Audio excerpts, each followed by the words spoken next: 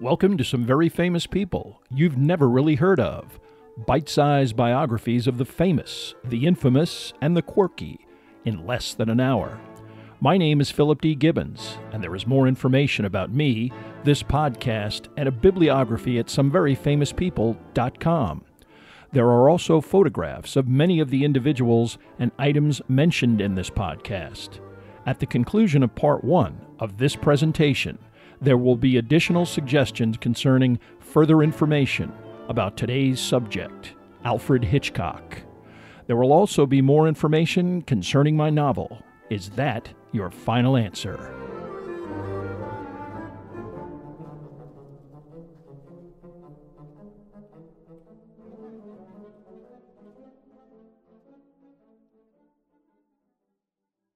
Now let's get started with our story about Alfred Hitchcock. Few individuals have influenced an industry and a culture as much as Alfred Hitchcock. He literally invented the film thriller genre in 1927, and in 1929 he wrote and directed the first talkie produced in Great Britain. In the 30s, he created some of the most important British cinema ever made, before relocating to Hollywood, where his remarkable success continued well into the 20th century. His association with American television in the 50s also established him as an American celebrity with a high-profile persona. But behind the fame and adulation, there existed a controlling personality that treated women especially in a bullying and sadistic fashion.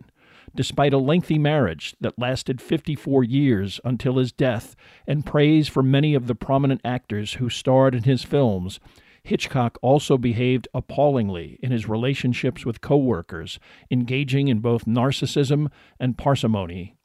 As a director and an artist who frequently involved murder, sex, betrayal, violence, and dysfunction as major themes in his films, it is not surprising that his personality was quirky, to say the least. Alfred Hitchcock was born on August 13, 1899, in the London suburb of Leytonstone.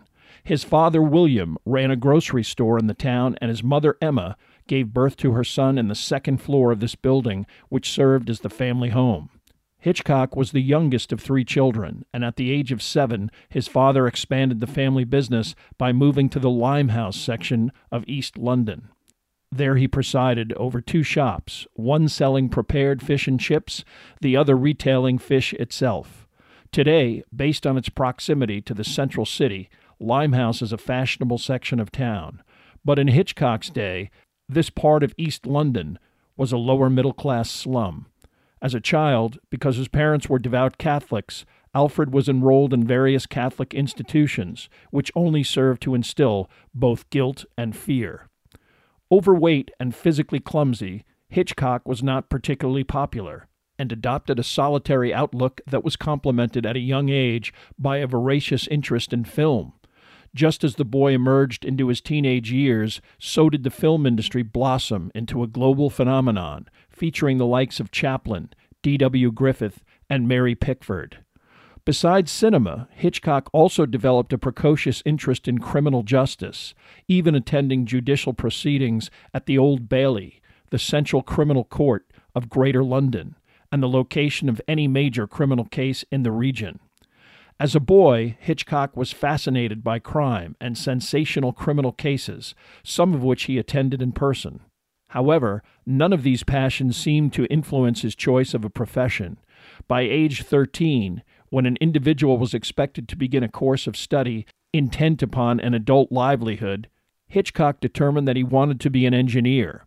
He followed up the seemingly mundane desire with coursework in navigation and mechanics.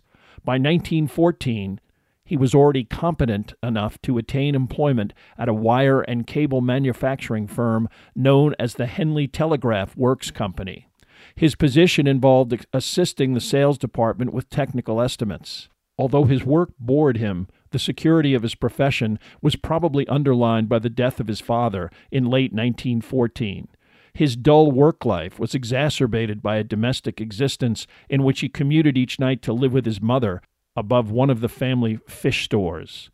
World War I precipitated Hitchcock's enlistment as a cadet, but he avoided service through a physical classification disqualifying him from combat. Possibly in an attempt to escape his dreary employment situation, he enrolled in night school at the University of London, where he took various art courses. His talent and enthusiasm was such that his employer, Henleys, soon transferred him to the advertising department, where he produced and edited sales and marketing brochures. After 2 years of experience, Hitchcock broke into show business by getting a job with the newly arrived motion picture studio, Famous Players Lasky, British producers, a venture associated with Paramount Pictures. He was to design the captions that accompanied the action in the studio's silent films. Initially a part-time employee, Hitchcock worked hard, keeping his day job at Henleys, but eventually landing full-time at Famous Players Lasky in 1921. This production entity only lasted a couple of years, its output not popular enough to justify its continued operation. During this time period, Hitchcock used his access to the story and scriptwriting process to begin to develop his own projects. He also met the woman who he eventually married, Alma Reville, a film editor and assistant director. The studio space that formerly housed Famous Players became Islington Studios, a facility that catered to various independent producers. Michael Balcon, one of these producers and eventually a major figure in British cinema, gave Hitchcock a job as one of the screenwriters on the 1923 film Woman to Woman. The film was internationally successful, and Balcon then purchased Islington Studios from its American owner, Paramount. Hitchcock continued working on several of Balcon's film productions, including co-productions filmed in Germany with such luminaries as F.W. Murnau. This interaction had a permanent and profound artistic and technical effect on Hitchcock and helped him develop some of his trademark techniques, including filming from the perspective of the character. Hitchcock's involvement as an assistant director on several films produced in Germany did not produce much success, but Balcon felt that giving him more responsibility, not less, would be productive. Hitchcock went back to Germany to direct The Pleasure Garden, a critical success that affirmed Balcon's confidence in the young director. Alma Reville also became a permanent member of Hitchcock's creative team, a relationship that resulted in their marriage on December 2, 1926. Many years later, when asked about this process, Hitchcock enigmatically commented, "I married her because she asked me to," a perspective that by then reinforced Hitchcock's purposefully cultivated public persona that he had little personal interest in romance or sex. Much of 1926 was spent on the tumultuous production of The Lodger, a film about a serial killer and a wrongfully suspected main character, murder and misplaced suspicion, two themes that Hitchcock frequently revisited. The initial screening for the studio executives involved in potentially distributing the film was disastrous, and Balcon contemplated dumping the project entirely. But the large and potentially wasted fee paid to Ivor Novello, the popular actor playing the lead character, forced him to devise another solution. He hired critic Ivor Montagu, who also worked as a film director, to transform the initial effort into something more marketable. By merely reducing the number of title cards and cutting the length of some scenes, Montagu retained the spooky essence of Hitchcock's vision of a Jack the Ripper-esque murderer running amok in the London fog. Unaware of the initial production problems, the press raved about the finished version, rating it among the best British films released to date, the public also responding enthusiastically. Hitchcock, initially irritated by Balcon's interference, was happy with the critical response and subsequently referred to The Lodger as his first film breakthrough. If not the first film of the thriller genre, The Lodger is certainly one of the earliest, also introducing the director's habit of frequently placing a cameo of himself in his productions. Hitchcock spent the next few years making a half-dozen commercially successful but currently forgettable silent films that maintained his presence in the British film industry. More impactful was the birth of his only child, a daughter, Patricia, born on July 7, 1928. Later in life, As he became more of a celebrity and continued to claim that he was a celibate with no interest in sex, he was asked how he fathered his daughter. "With a fountain pen," was his famous retort. The young family purchased a Tudor home in the rural area of Shamley Green in Surrey, using it on weekends after spending the work week in London. Hitchcock's career continued steadily until 1929, when he began work on what was to be another silent film entitled Blackmail. However, the development of motion picture sound technology induced the film's producer to request that Hitchcock utilize sound recording for a portion of the film. Eventually, 2 versions of the film were released, one with and one without spoken dialogue. While the technology existed to record actual speech in a film, many British theaters were not yet equipped to screen such a production. In fact, most British audiences saw the silent version of the film longer and more popular. Blackmail, another thriller that incorporated violence, deceit, and irony, polled as the most popular British film of 1929. It also initiated another consistently utilized Hitchcock production technique of simulating dramatic action in a major recognizable landmark, in this case, the reading room of the British Museum. For his next projects, Hitchcock employed the process of adapting plays or fictional works into screenplays composed by him and his wife. This first collaboration produced Juno and the Paycock, a filmed rendition of the previously successful Sean O'Casey play. Hitchcock, whose ancestors were Irish, was probably attracted by the play's setting in the slums of Dublin and the Irish themes and characters. His production was mostly faithful to the play and successfully received. Hitchcock spent the next few years directing and producing various dramas, thrillers, and even a musical revue before his 1934 effort, The Man Who Knew Too Much. Possessing the same title as his subsequent 1956 effort with Doris Day and Jimmy Stewart, the film has a similar plot involving kidnapping, political assassination, and criminal intrigue. It also cast Peter Lorre, having recently fled Germany after his great success in the Fritz Lang classic M. Lorre, who was Jewish and was uncomfortable with Hitler's acquisition of political power, barely spoke English and ingratiated himself with the director by anticipating when Hitchcock, already a budding raconteur, would finish a story, laughing noisily despite not understanding a word of the anecdote. For the part, the Hungarian-born actor had to learn his lines phonetically. Lorre's mysteriously interesting face was featured on the film's poster, and The Man Who Knew Too Much was received with great acclaim and popularity, reaffirming Hitchcock as a major figure in British cinema, and now known in the business by his nickname of Hitch. Understanding that the thriller was a genre he understood and his meal ticket to further popular success, Hitchcock then set about making an even more impressive film of this nature.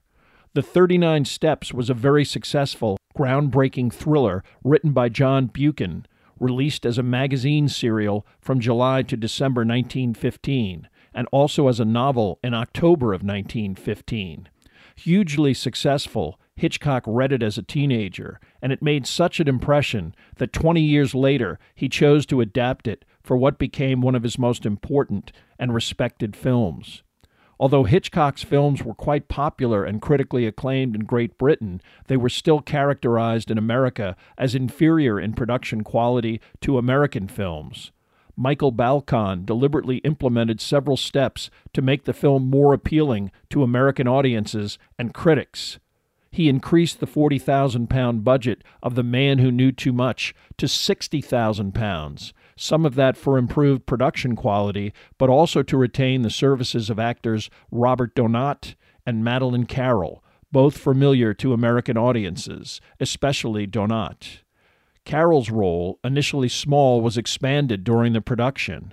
One of the first thrillers to incorporate the innocent man on the run from an unbelieving society, this theme meshed perfectly with concepts that either interested Hitchcock or were already standard plot lines of his films. Donat is forced to flee London evade his pursuers across Scotland, where he becomes literally handcuffed to the initially uncooperative Carol, and ultimately prevails in a dramatic climax in a London theater where all is resolved and revealed. The release of the 39 Steps was a major cinematic event in Great Britain, where it achieved spectacular box office success. Its combination of comedy and suspense resonated with critics in both Britain and the U.S., where a poll of New York film critics selected it as the second-best film of 1935. Although it did not enjoy the same commercial success in the States, the film has stood the test of time, and in 1999 the British Film Institute selected it as fourth in its list of 100 top British films. The film also introduced another Hitchcock trademark, the stunningly attractive but icy blonde main female character, indifferent or even hostile to the main male character. The director also included notable landmarks, including Piccadilly Circus, King's Cross Station, and the Forth Bridge. Some of the expanded budget devoted to recreations of these locations on a soundstage. One reviewer made the declaration that there is no doubt that Hitchcock is a genius. He is the real star of the film. Not coincidentally, Hitchcock took to emphatically underlining his control on set, condescendingly referring to his two stars as Mr. Donut and the Birmingham Tart, smashing prop teacups and generally behaving egotistically. For the moment, Hitchcock continued working in Britain, but by 1937 he was already contemplating a move to Hollywood. Perhaps this distraction influenced his work product. Of the final 5 films of Hitchcock's British period, only one, The Lady Vanishes, was up to the high standard set by the 39 Steps.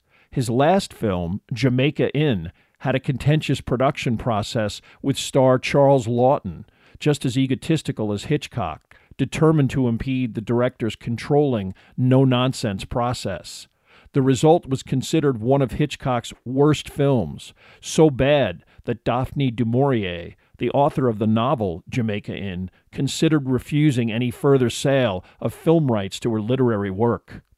By then, Hitchcock was headed to greener pastures in the United States. Sailing on the Queen Mary on March 1, 1939 with his family, his personal secretary Joan Harrison, 2 servants and 2 dogs, he and his wife were eager to leave. They believed that Hitchcock had accomplished everything he could possibly achieve in Britain, and Hollywood allowed him much greater opportunity.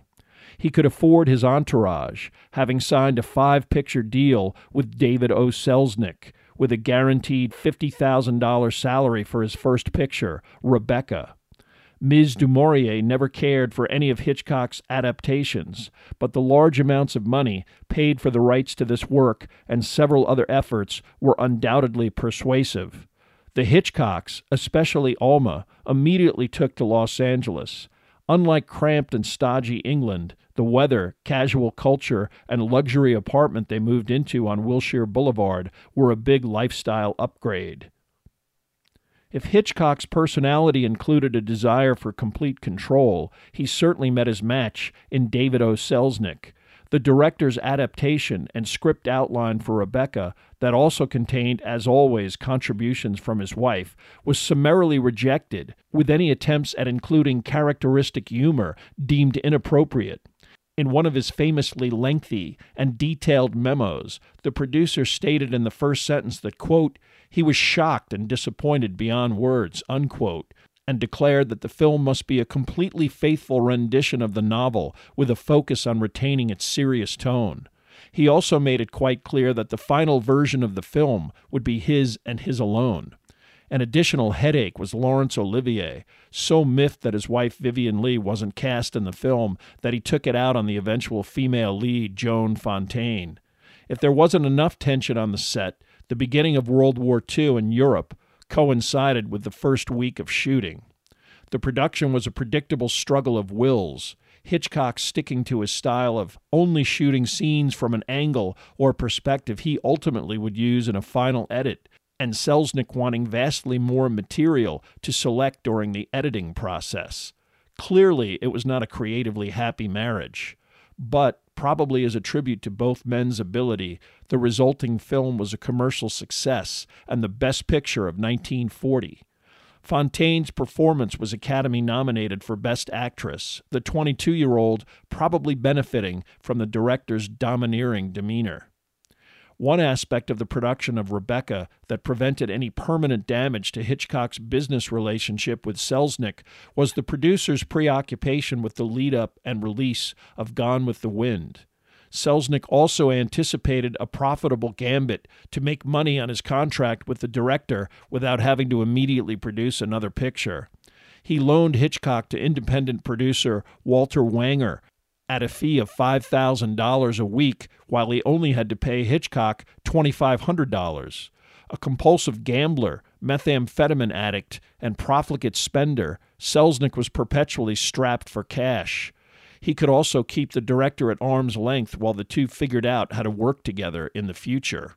Although Hitchcock was infuriated at what he considered to be financial exploitation, he enjoyed the independence Wanger afforded him to essentially do whatever he liked. Unfortunately for Wanger, some control might have been in order. The resulting film, Foreign Correspondent, starring Joel McCrea, was quite popular at the box office, but became Hitchcock's most expensive film to date. Its $1.5 million budget put the film in the red. Hitchcock actually returned to Great Britain briefly after filming Foreign Correspondent, intent on convincing members of his family, especially his mother, to sit out the war in America.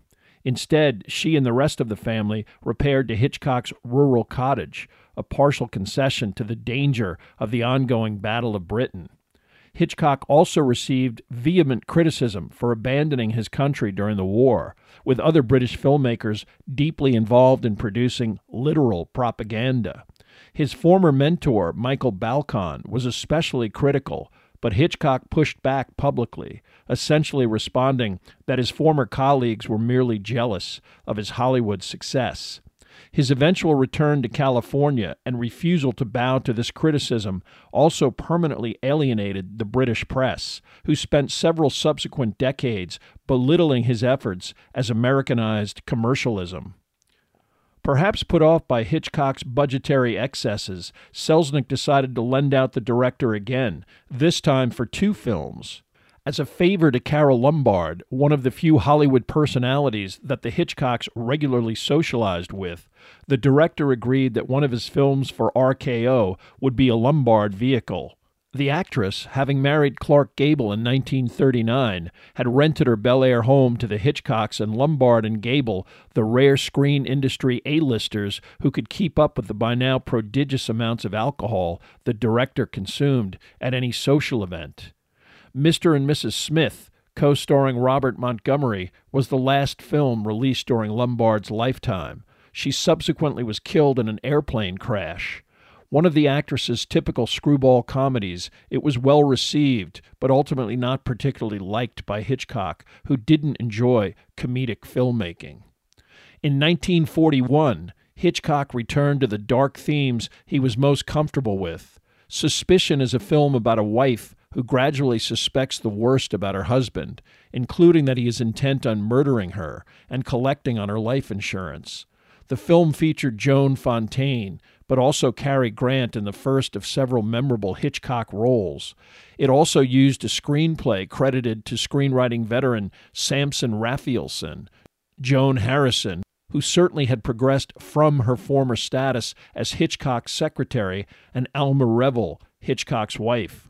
Their adaptation was from a novel with a plot that greatly differed from their screenplay. Initially, the female character's suspicions and her husband's true intent are left ambiguous, and he in fact may very well have murdered her. Unfortunately, Hollywood studio reality intruded on how Hitchcock wanted to end the film. Having Cary Grant, of all stars, depicted as a callous, profligate murderer was not going to happen. One of Hitchcock's frequently repeated anecdotes relates how he grudgingly played along with the studio, but always wanted a much more interestingly sinister ending, with Cary Grant clearly incriminated. This film's critical and commercial popularity indicates that the studio, despite the unrealistic ending, was probably right. a Best Picture nominee, Suspicion earned Joan Fontaine an Oscar, oddly the only Academy Award ever presented for an acting performance in a Hitchcock film.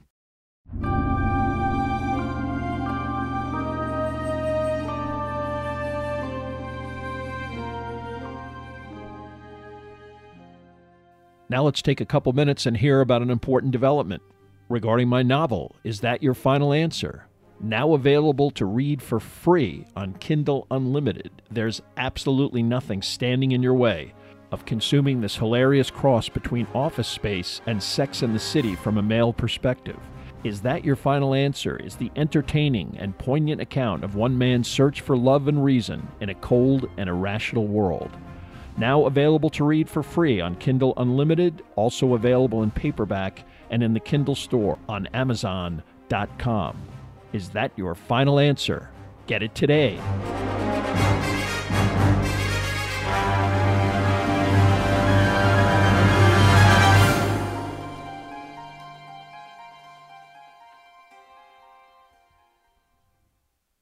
Characteristically, Hitchcock already had an idea for his next film before Suspicion was even completed. In line with the patriotic fervor during wartime, the director developed a plot involving an innocent man involved with a ring of saboteurs. And again, Selznick, not wowed by the premise, immediately began shopping the script with Hitchcock as director to other studios. He also sent one of his employees, John Houseman, to meet regularly with the director, figuring Houseman, who was British, might be able to avoid irritating Hitch by now permanently indignant over what he felt was Selznick's continued economic exploitation. Eventually, independent producer Frank Lloyd agreed to make the film at Universal. Unfortunately, this meant that the studio influenced the selection of the actors involved, in this case Bob Cummings and Priscilla Lane, as opposed to Gary Cooper and Barbara Stanwyck, the director's preferred choices. Cummings was newly signed to Universal, and Lane was available at a cheap price. After paying a lot for the project and Hitchcock, the producer Lloyd had little left for talent and production. Although it showed and Saboteur got lukewarm reviews, audiences loved it anyway. Again, the device of using famous landmarks continued with the climactic scene of the film seemingly staged on the torch of the Statue of Liberty. The wartime chaos of Europe probably convinced Hitchcock to put down roots in America. Carole Lombard's death prompted the Hitchcocks to have to abandon their rented Bel Air home. Alma quickly located another nearby house on Bellagio Road, which the couple purchased and lived in for the rest of their lives. Located near the golf course of the Bel Air Country Club, the home was situated in the most prestigious neighborhood in Los Angeles. Hitchcock also splurged on an 85-acre ranch in Scotts Valley in Northern California near Santa Cruz, a secluded location to escape the pressure of Hollywood. Perhaps bored with patriotic themes, Hitchcock then devised a much more disturbing plot for his next effort.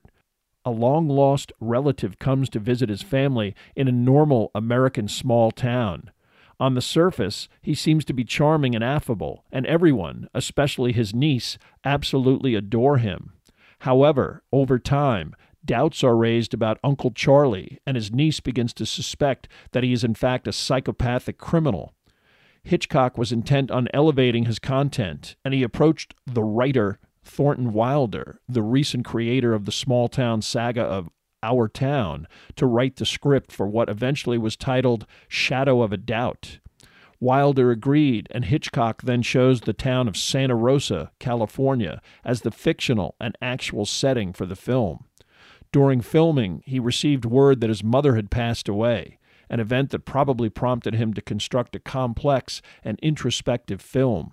Well received by critics at the time of its January 1943 release, Shadow of a Doubt today is perceived as a classic American film, as well as the director's publicly stated personal favorite. Its characters and plot have a depth and cynical realism that became a hallmark of Hitchcock's future best efforts. Only months after his mother's death, Hitchcock received word that his brother, William, was dead at the age of 54, from what an autopsy later described as an overdose of paraldehyde, a drug typically administered to alcoholics suffering from delirium tremens. In this case, William Hitchcock may have deliberately overdosed on this pharmaceutical, but his younger brother, not very close to William to begin with, never spoke publicly about this or any other aspect of his relationship with his family. However, the death of his sibling and parent seems to have affected Hitchcock in a newfound focus on losing weight and regaining his health. In his mid-40s, 5'5" tall, he weighed close to 300 pounds, and never particularly athletic to begin with, was now having difficulty tying his own shoelaces.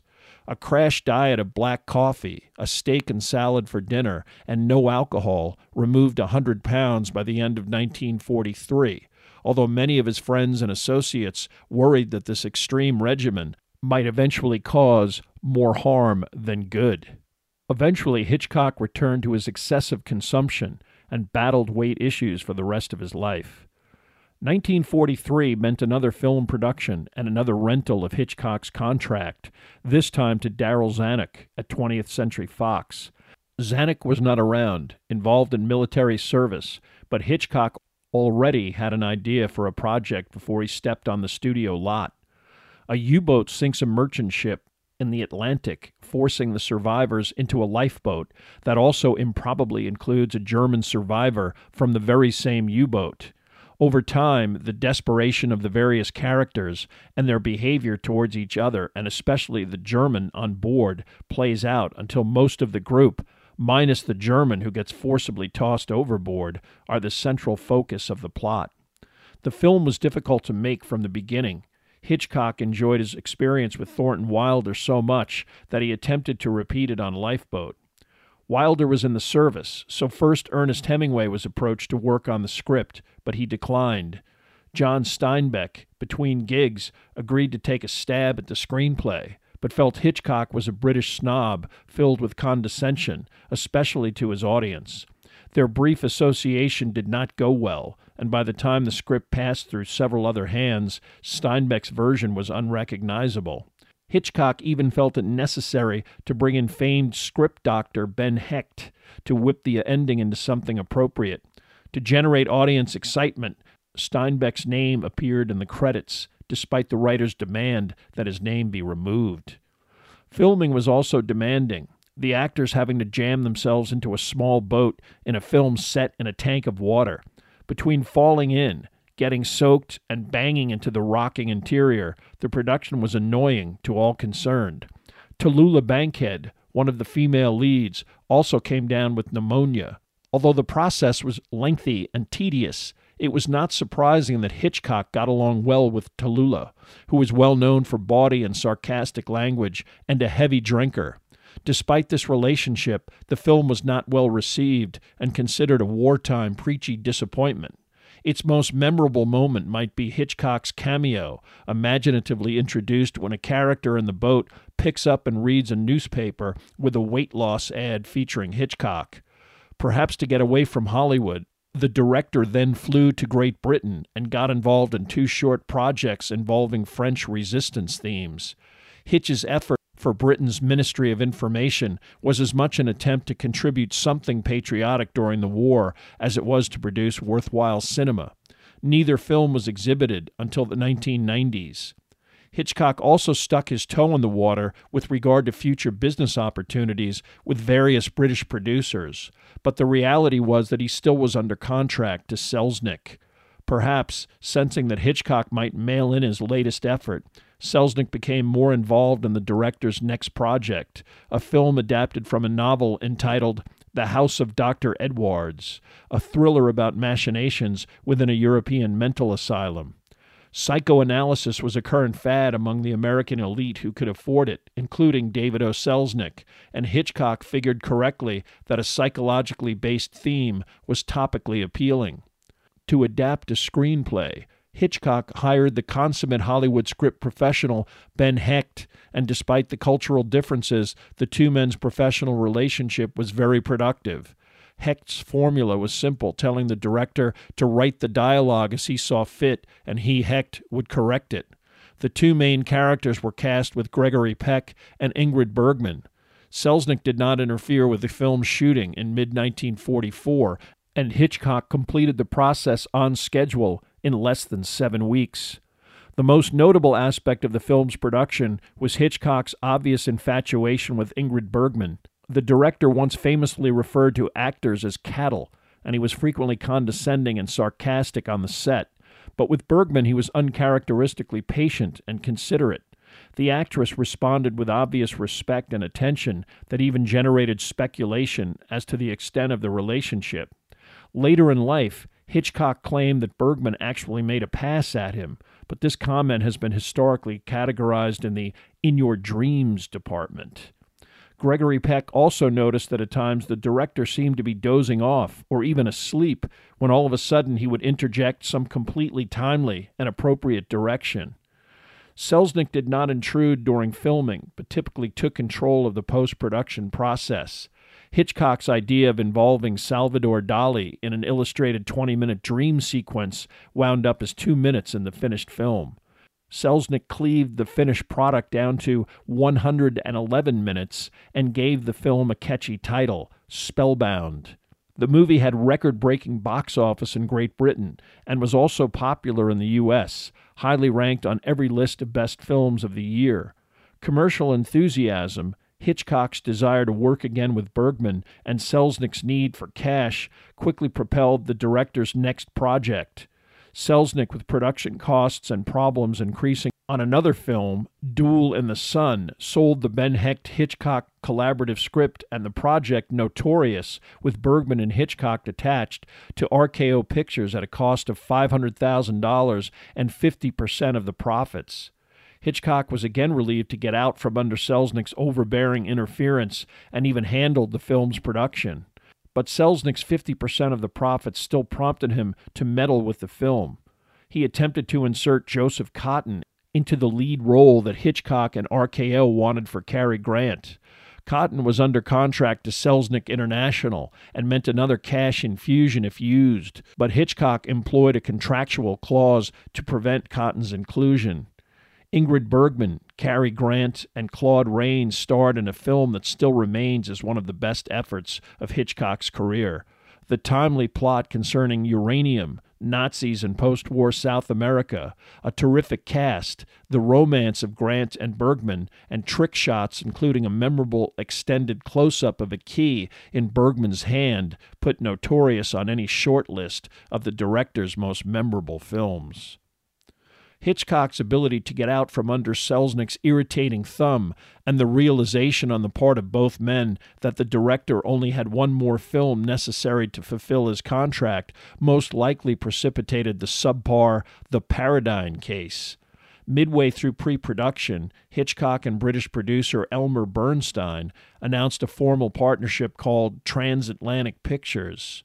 While it should not have been a surprise to Selznick that his association with Hitchcock was about to end, his inability to dictate both production and financial terms to the director seems to have brought out his worst tendencies. He rejected Hitchcock and Alma Hitchcock's first attempt at a script, and then was miffed when the writer James Bridie, brought in to rewrite The Paradigm Case, agreed to also write the screenplay for the first Hitchcock film produced by Transatlantic, Under Capricorn. Selznick then decided to compose the script himself. The choice of Gregory Peck and a lesser-known Italian actress named Alida Valli did little to rekindle Hitchcock's enthusiasm. He was not fond of Peck professionally, who he considered overly serious, and felt the rest of the cast was second-tier. Production featured Selznick producing script pages only days before shooting, a lack of organization that frustrated the typically organized Hitchcock. A special set built for the courtroom drama, complicated staging and filming by Hitchcock, and expensive reshooting demanded by Selznick bloated the film to over 3 hours, impossible to release. Selznick then edited The Paradigm Case to first 132 and then 114 minutes, but it did little good. The film was poorly received and only earned back half of its $4.25 million budget, the film Hitchcock's most expensive to date and almost as costly as Gone with the Wind. Selznick and Hitchcock never produced another film together, and while the British director's career eventually soared to bigger and more productive heights, Selznick began a slower but inexorable tailspin that eventually resulted in industry indifference and a premature death in 1965, aged 63. Selznick might have caught a break by being left out of Hitchcock's next effort, Rope, a psychodrama loosely based on the Loeb Leopold murder in the 1920s.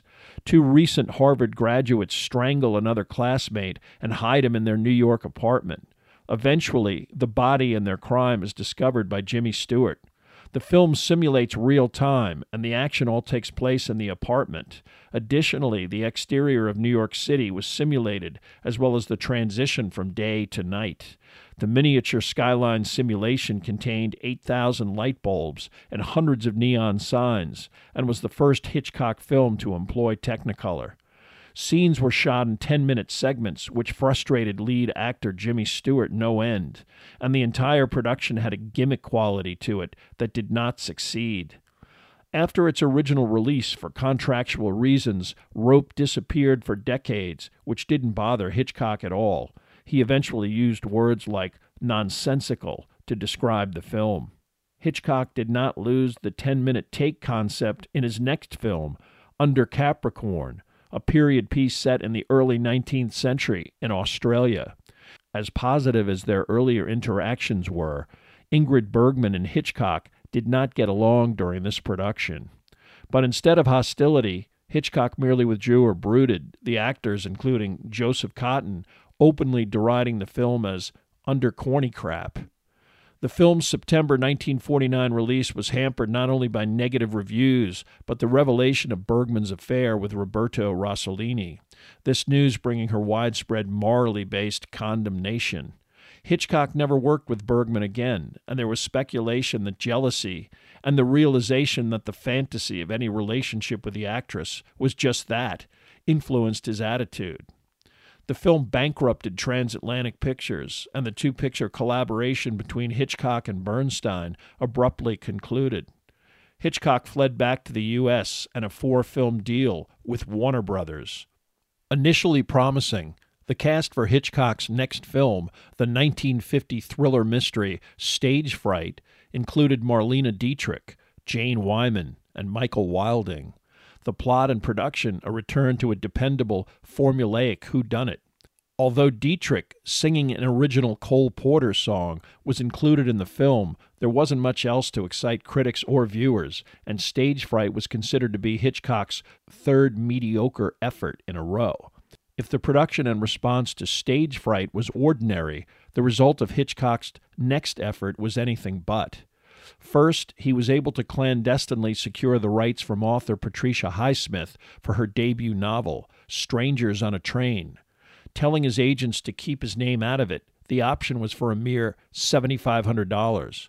When his treatment and the authors who helped to assemble it failed to excite him, Hitchcock began looking for a top-flight mystery writer to give the potential script the depth and suspense he wanted. Talks with Dashiell Hammett went nowhere, but then Raymond Chandler was brought in, no doubt finding the $2,500 a week salary most enticing. Chandler also was able to negotiate the work location of his La Jolla home for both screenwriting and any story conferences. After a brief meeting with Hitchcock, the quirky Chandler took the treatment and a studio secretary to La Jolla and made it through a first draft. At any subsequent story conferences, the writer was frequently openly hostile, but he did attempt to incorporate many of the director's story changes and suggestions to no avail. The second attempt was bad enough to get Chandler fired off of the picture, with Hitchcock recruiting some assistants and his wife to frantically put together something before Warner Brothers pulled the plug on the entire production.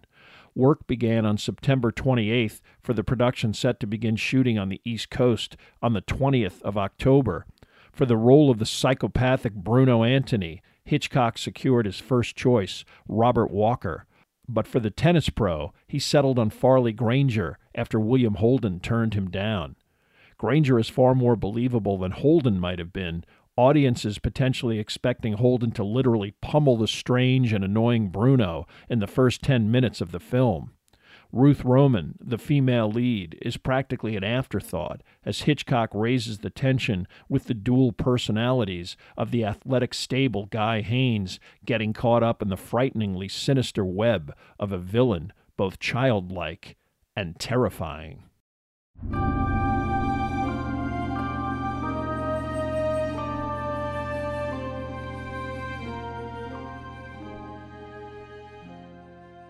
Thank you for listening to Part 1 about Alfred Hitchcock. Much of the information for this podcast came from the books The Dark Side of Genius, The Life of Alfred Hitchcock by Donald Spoto, and Alfred Hitchcock, A Life in Darkness and Light by Patrick McGilligan. There are also additional photographs, bibliographical, and musical information at someveryfamouspeople.com. If you have enjoyed this presentation, please like us at our Facebook page, Some Very Famous People, and follow us on Twitter at Philip D. Gibbons. Also rate us on iTunes, and, if you have the time, leave a brief review. A link is provided at the website.